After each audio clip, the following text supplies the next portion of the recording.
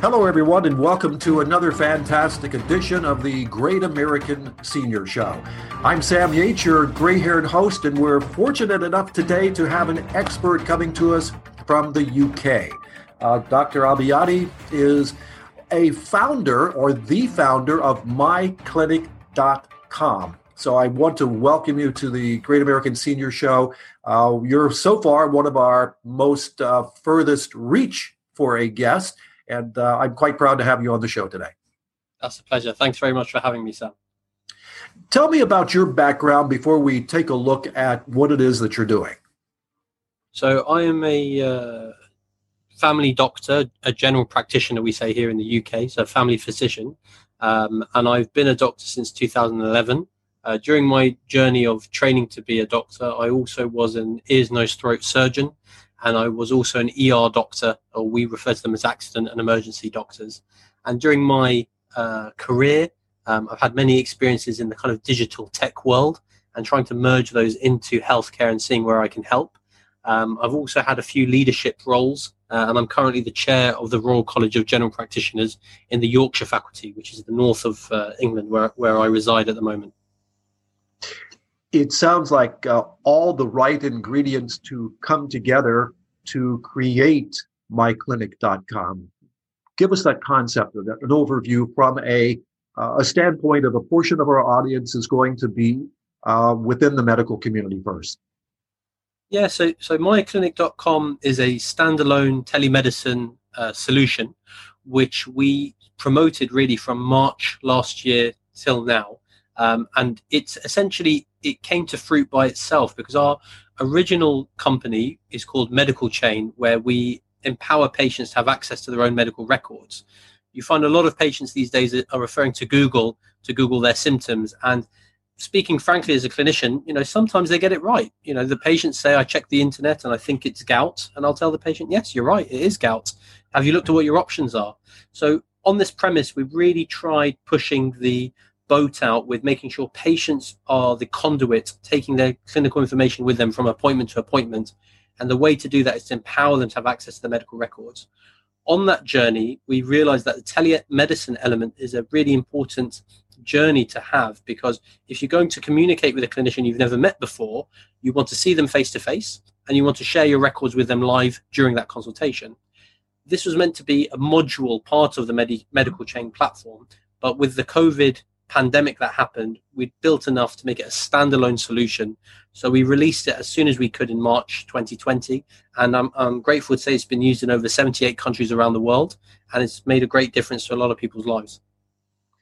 From that vantage point, you actually waded into this during pandemic.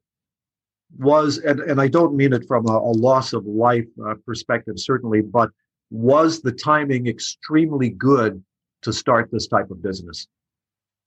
Yes, I think there's already been a lot of rumblings in the kind of health tech world for the past 3 to 5 years. And you can see the amount of funding which has gone into health tech has really skyrocketed. I think COVID-19, lit the match paper, really took things off. And less so from a kind of, this is going to make big money very quickly, but more from the kind of, the bureaucracy which surrounds healthcare. People are now listening. They now realize that there must be other ways of doing things. There are better ways of doing things. So it's made our conversations a lot easier to have as people recognize the need for it. And I think as the pandemic is starting to come under control internationally, certainly within the UK, we've opened up again. It's okay to hug somebody and you can go back to restaurants. It's about taking those learnings and not falling into bad habits like we had before. I can give a little perspective as we were talking prior to the program based on my background in marketing within the urgent care sector and actually implementing a business plan in the pre-launch for America's Best Urgent Care with plans to branch throughout the United States and actually into some offshore locations. The biggest thing for a practitioner to realize, as from our perspective, was that we're seeing a shortage of general physicians, that we're just not here in the United States. And I've looked at some of the statistics from around the world. General physicians simply are in short supply. So in essence, you're providing a multiplier that's beneficial to the patient. Yes, I'd like to think so. I mean, it's not unique to the US market. Internationally, there's a lot of areas where they are lacking in what we'd refer to as a primary care service, yes. And we'd refer to our hospital colleagues as a secondary care service.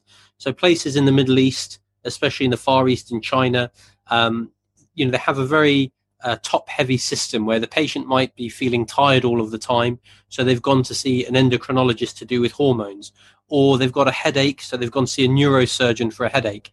And this is really inappropriate for the patient, a waste of their funds and a waste of their time, because the general physician could do some simple blood tests to rule out reasons for fatigue, and the cost to seeing such a specialist, such as a neurosurgeon for a headache, it's way down the line, and something which I can say in general practice, rarely does a patient ever need a neurosurgeon's opinion for a headache that's been going on for a while.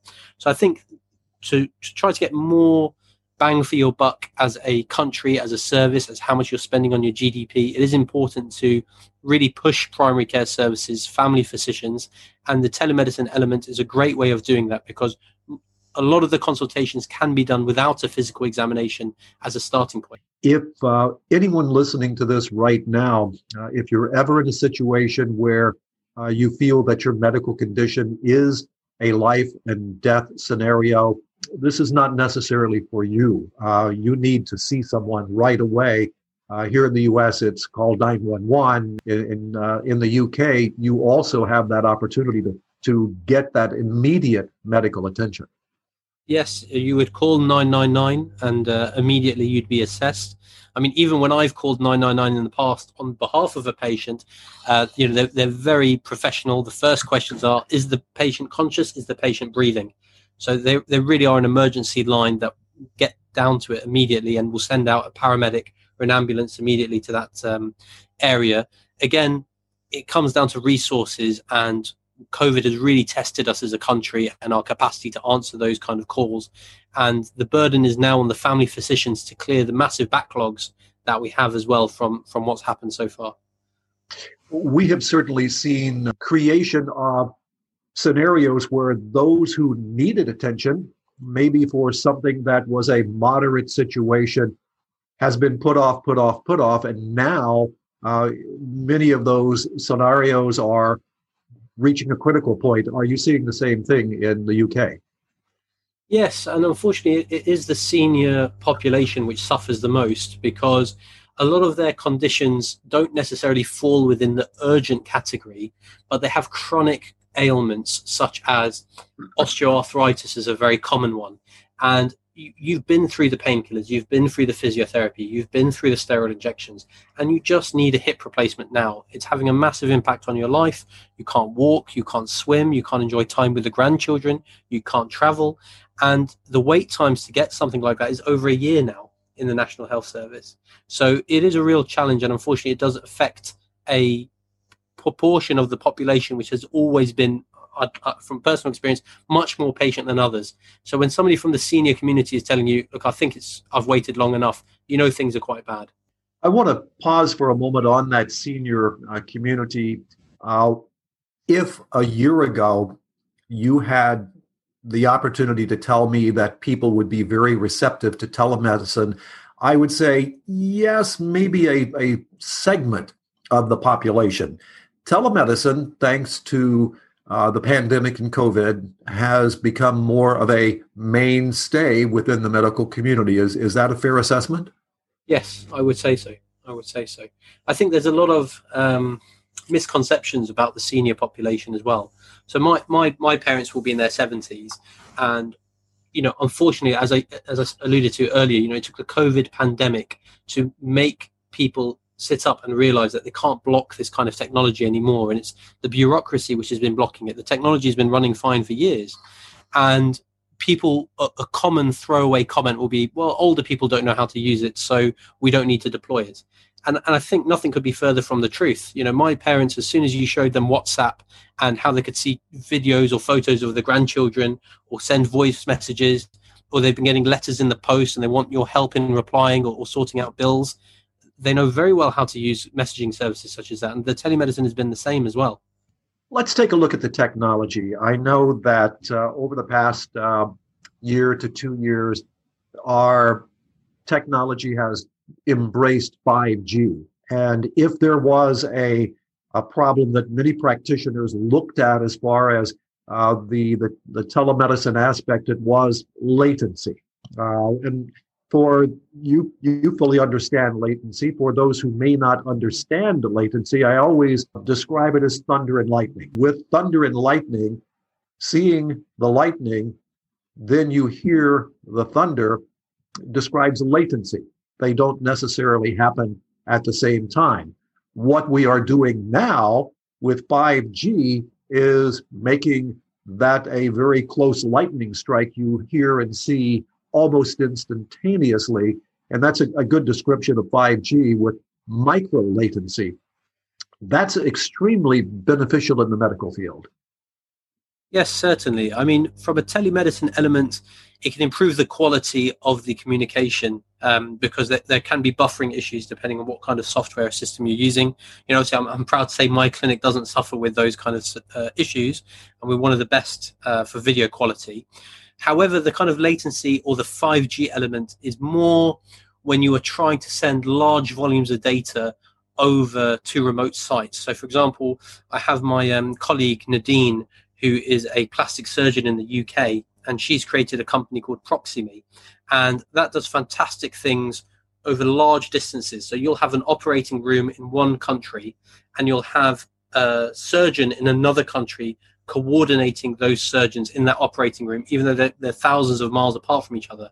And because of how good the technology is, there's very little latency there, as you accurately described. So when the doctor is moving their hand, it's actually moving something else on the other side as well. So there are definitely huge uses for this. And it's a case of really trying to always be ahead of the curve. So you don't need to build your solution based on what the current infrastructure is. You build your solution with the view to what the infrastructure will be in the very near future. Absolutely. And I give you credit. Not too many within the practice and medical field actually grasp that. It's more of a here now. And in reality, those who are going to be the leaders look 2 chess moves ahead and move in that direction. For those who are interested, let's create a scenario.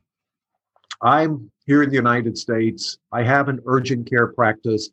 I am looking at a spoken wheel procedure where I really don't want to necessarily build or lease a large facility to serve all of the communities that I want to bring into my care. How would we set up, for example, a kiosk in a community and use what you are offering to serve that particular segment? And then after that, what is the cost to an urgent care clinic, for example? Yes, I think America is ahead of the game really on this kind of premise, where the delivery of healthcare has moved away from a fixed building position with large overheads and has moved towards more remote clinical areas, if you will, or to put it more simply, you go to where the patients are rather than you bring the patients to where you are. Yes. And an example of this is Walmart have been doing this for some time now, where they do have some health kiosks and you can do some patient observations there and then on the spot. I think the benefit of doing that is there are lots of remote monitoring devices. So you can ask the patient to interact with a pulse oximeter, with a digital stethoscope, with a blood pressure cuff, and you can do a video consultation at the same time with a clinician who doesn't have to be there, who's able to engage with all these different kiosks around the city or around the country, and you can deliver a much more efficient level of care there. From a cost standpoint, is it more cost effective to go with your system? I think so, because there's multiple savings here. So one saving is for the environment. So you're not having patients drive for hours to get to an appointment, trying to find a parking space, then sitting in a waiting room, waiting 20 minutes to speak to a clinician for a 10-minute appointment to then drive home. So you've already saved the cost that the patient is there and then in the building, the supermarket, wherever they may be, or even in their home environment. You're saving a cost from the clinical perspective, because the clinician can manage many patients in different locations and is not needing to travel to all of them. You're then further saving another cost because the doctor or the very specialized nurse is able to triage these patients. So there will be some cases where it becomes very clear at the beginning of the call, look, you do actually need to see somebody face to face. There's too many unanswered questions here, or you need some blood tests. And that would be a lot more efficient than sending all the patients to somebody face to face, when a lot of them could be managed remotely with a bit of advice and maybe some simple readings from the remote monitoring devices.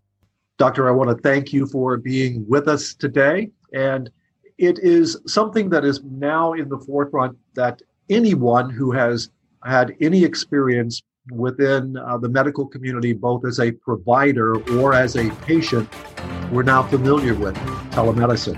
And MyClinic, MyClinic.com, has solutions that seem to fit into both of those categories. And I certainly want to wish you lots of luck in it. And in addition to luck, I know that the skill set is there. So one question for you. Will you keep us posted on your progress and come back for another show? Yes, I'd absolutely love to. I mean, we are working very hard to make both clinicians and patients aware of what we're doing with MyClinic. And we've also written an ebook, which you can download for free from our website, which tells you the simple golden steps to how to deploy and deliver a telemedicine service. So if you've never thought about doing it before, you're a clinician in the occupational field, physiotherapy field, medical field, pharmaceutical field, wherever you may be, if you want to deploy and deliver a telemedicine service, I would implore you to download our free ebook from MyClinic.com. All right. Thank you very much for being on the Great American Senior Show today. I'm Sam Yates, and that's the way our program ends.